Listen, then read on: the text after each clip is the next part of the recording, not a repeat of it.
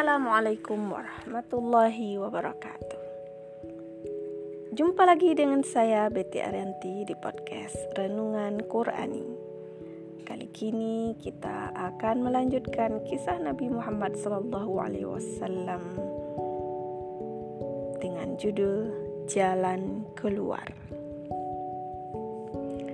Ketika Rasulullah SAW meyakini bahwa kaum Quraisy tetap bersikeras pada kesesatan dan pembangkangan mereka serta terus-menerus mengisolasi dakwah, maka beliau mencari cara bagaimana melepaskan diri dari belenggu tersebut supaya umat Islam mendapatkan negeri selain Mekah dan pendukung selain penduduk Mekah yang keras kepala dan angkuh.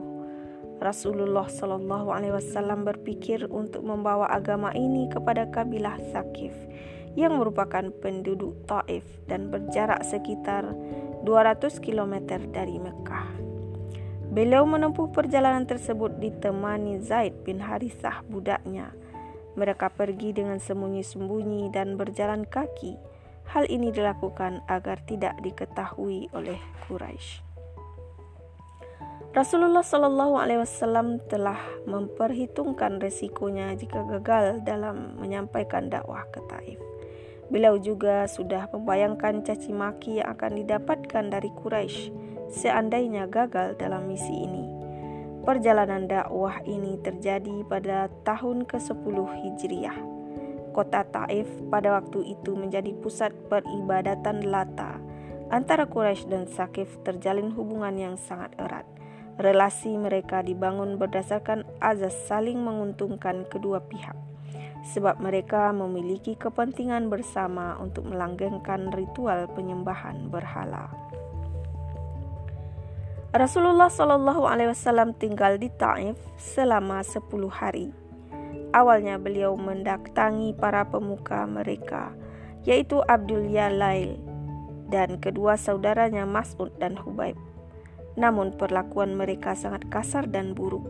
Salah seorang di antara mereka berkata dengan nada merendahkan, "Apakah Tuhanmu tidak menemukan orang lebih baik darimu untuk diutus?" Seorang lagi berkata, "Demi Allah, aku tidak akan berbicara denganmu selamanya. Jika benar engkau seorang rasul seperti pengakuanmu, maka sesungguhnya engkau sangat berbahaya bagiku. Jika sebaliknya engkau berdusta atas nama Allah, maka tidak pantas aku berbicara denganmu." Mereka menolak memberikan keamanan dan bantuan kepada beliau. Bahkan mereka pun menolak permintaannya agar merahasiakan kedatangannya agar jangan tersiar pada kaum Quraisy. Sungguh telah tercabut dari mereka harga diri, kebesaran jiwa dan kehormatan. Tidak seorang pun yang ditemui Muhammad SAW kecuali beliau jelaskan kepadanya tentang Islam, baik itu orang dewasa maupun anak-anak. Beliau paparkan dan seru mereka pada Islam, tetapi tak satu pun yang menyambutnya. Kini sadarlah beliau bahwa misinya telah gagal sehingga sangat bersedih. Orang-orang Taif mendatanginya untuk mengusirnya. Mereka berkata, "Wahai Muhammad, keluarlah dari negeri kami, pergilah ke negeri lain yang kamu suka di muka bumi. Kami khawatir terhadap para pemuda dan orang-orang lemah kami dari tipu dayamu." Rasulullah SAW meninggalkan Taif dengan rasa sedih dan hati yang remuk redam. Penduduk THAIF tidak berhenti dengan hanya menolak dakwah, tetapi mereka melepas kepergian Rasulullah SAW dengan cara yang amat buruk. Mereka ajak anak-anak kecil dan para budak untuk mencaci maki beliau. Di kedua sisi jalan mereka berdiri, sedang beliau berjalan di tengahnya dengan dilempari bebatuan. Tetapi beliau mengangkat kakinya. Mereka melempari dengan batu hingga darahnya keluar dari kaki yang mulia itu dan membasahi jalan. Setiap beliau mulai berjalan, beliau akan jatuh terduduk. Lalu mereka menyerangnya agar segera bangkit dan menjauh dari perkampungan mereka. Mereka melakukannya dengan penuh tawa dan bersorak-sorai. Zaid berusaha melindungi Rasulullah dengan tubuhnya hingga kepalanya terluka parah. Ketika selamat dari aniaya penduduk THAIF, beliau berlindung di tembok sebuah kebun anggur untuk mengatur napasnya.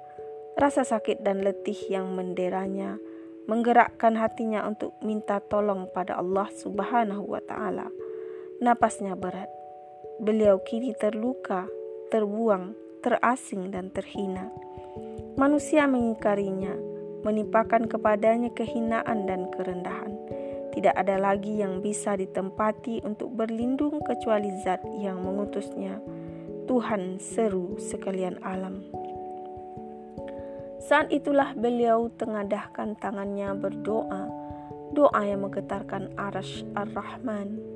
Para malaikat di langit yang tinggi turut mengamini doanya. Ya Allah, kepadamu kuadukan lemahnya kekuatanku, ketidakberdayaanku, dan rendahnya aku di mata manusia. Wahai Tuhan yang Maha Pengasih lagi Penyayang, Engkaulah Tuhan orang-orang lemah, dan Engkaulah Rabbku. Kepada siapa Engkau serahkan diri ini?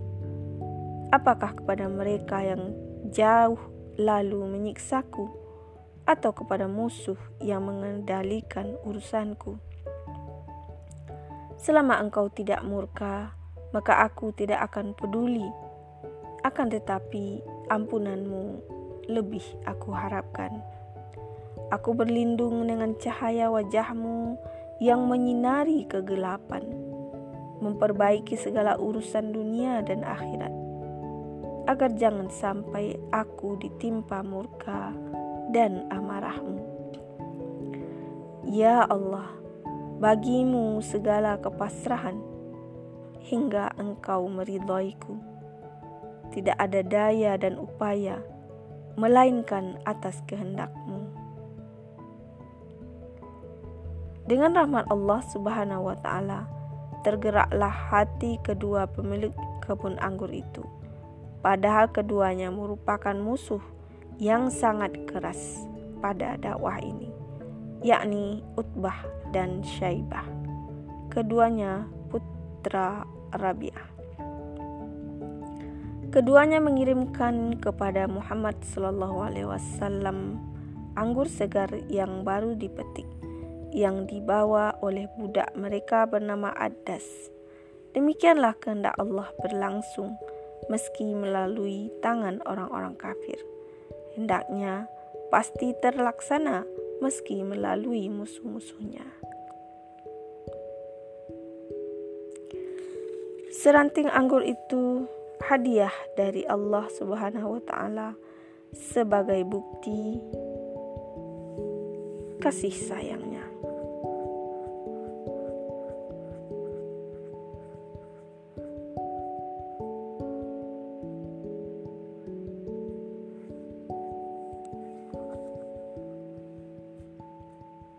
Dengan rahmat Allah Subhanahu wa Ta'ala, tergelaklah hati kedua pemilik kebun anggur itu. Padahal keduanya merupakan musuh yang sangat keras pada dakwah ini, yakni Utbah dan Syaibah. Keduanya putra Rabi'ah. Keduanya mengirimkan kepada Muhammad anggur segar yang baru dipetik, yang dibawa oleh budak mereka bernama Addas. Demikianlah kehendak Allah berlangsung meski melalui tangan orang-orang kafir. Hendaknya pasti terlaksana meski melalui musuhnya. Seranting anggur itu hadiah dari Allah Subhanahu wa Ta'ala sebagai bukti kasih sayangnya, sebagai penenang jiwa alaihi wassalam. Sam mengambil anggur itu sambil mengucapkan Bismillahirrahmanirrahim.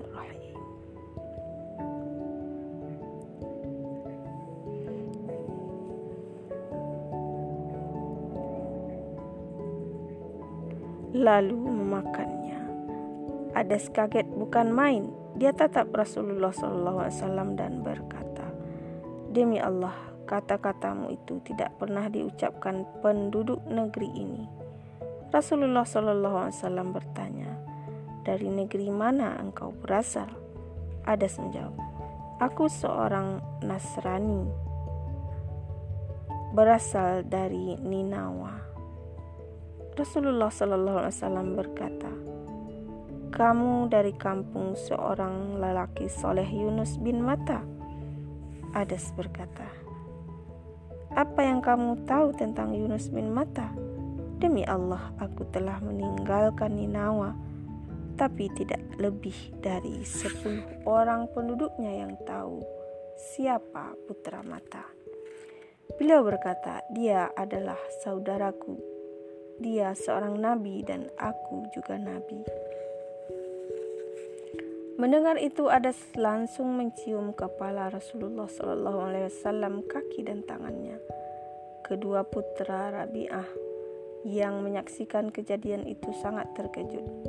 Salah seorang berkata pada yang lainnya, demi Allah, dia telah merusak pikiran budak kita. Saat Adas kembali, mereka berdua berkata, celakalah engkau wahai Adas, apa yang membuatmu mencium kepala, kaki, dan tangannya? Adas menjawab, demi Allah, tak ada di muka bumi yang lebih baik daripada ini.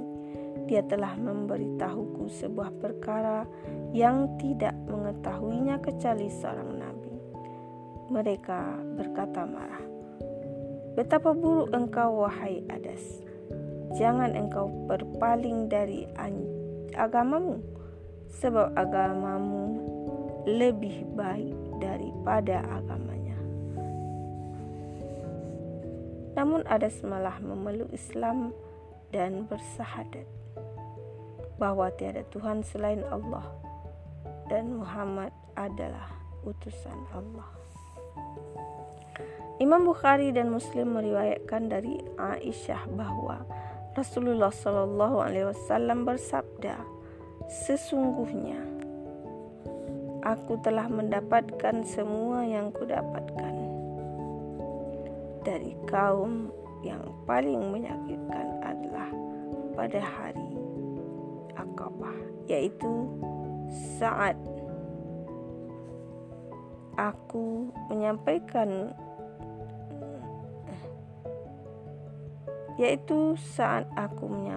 dakwah pada putra Abdu Yalail dan Abdu Kulail, tetapi mereka tidak menyambut sedikitpun. Aku meninggalkan negeri itu dengan perasaan sangat sedih.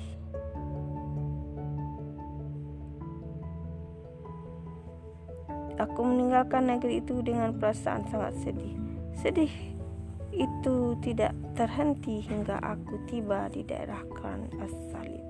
Aku angkat kepalaku dan kulihat awan menaungiku. Aku tatap awan itu, lalu kulihat Jibril alaihissalam berseru padaku, sesungguhnya Allah telah mendengar apa yang dikatakan kaummu dan reaksi mereka atasmu. Allah telah mengutus malaikat penjaga gunung agar engkau pertahankan sesuka hatimu. Yang malaikat penjaga dunia lalu menyuruhku untuk memberi salam kepadaku. Dia berkata, wahai Muhammad, sesungguhnya Allah telah mendengar perlakuan kaummu dan reaksi mereka atasmu. Aku adalah malaikat penjaga gunung yang diutus Allah untuk engkau perintah semaumu. Jika engkau mau, aku akan menimpakan kepada mereka gunung-gunung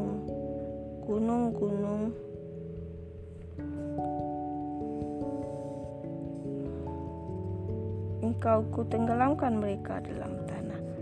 Tapi Nabi SAW bersabda, jangan justru mengharapkan agar dari anak keturunan mereka terdapat orang-orang yang akan menyembah Allah sebagaimana akan menyembah Allah semata dan tidak menyekutukannya lagi. Sungguh betapa agung Engkau ya Rasulullah. Kesempatan untuk membalas dan menimpaku hukuman telah dibuka. Dahulu kaumnya mengolok-olok dan menantangnya dan menurunkan azab jika engkau memang Nabi yang benar. Kini kesempatan itu benar-benar terbuka. Malaikat penjaga gunung tinggal seminggu lagi.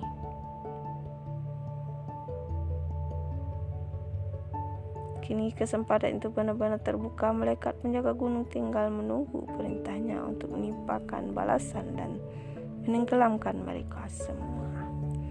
Oke, demikian dulu kisah untuk hari ini. Kita lanjutkan di lain waktu. Assalamualaikum warahmatullahi wabarakatuh.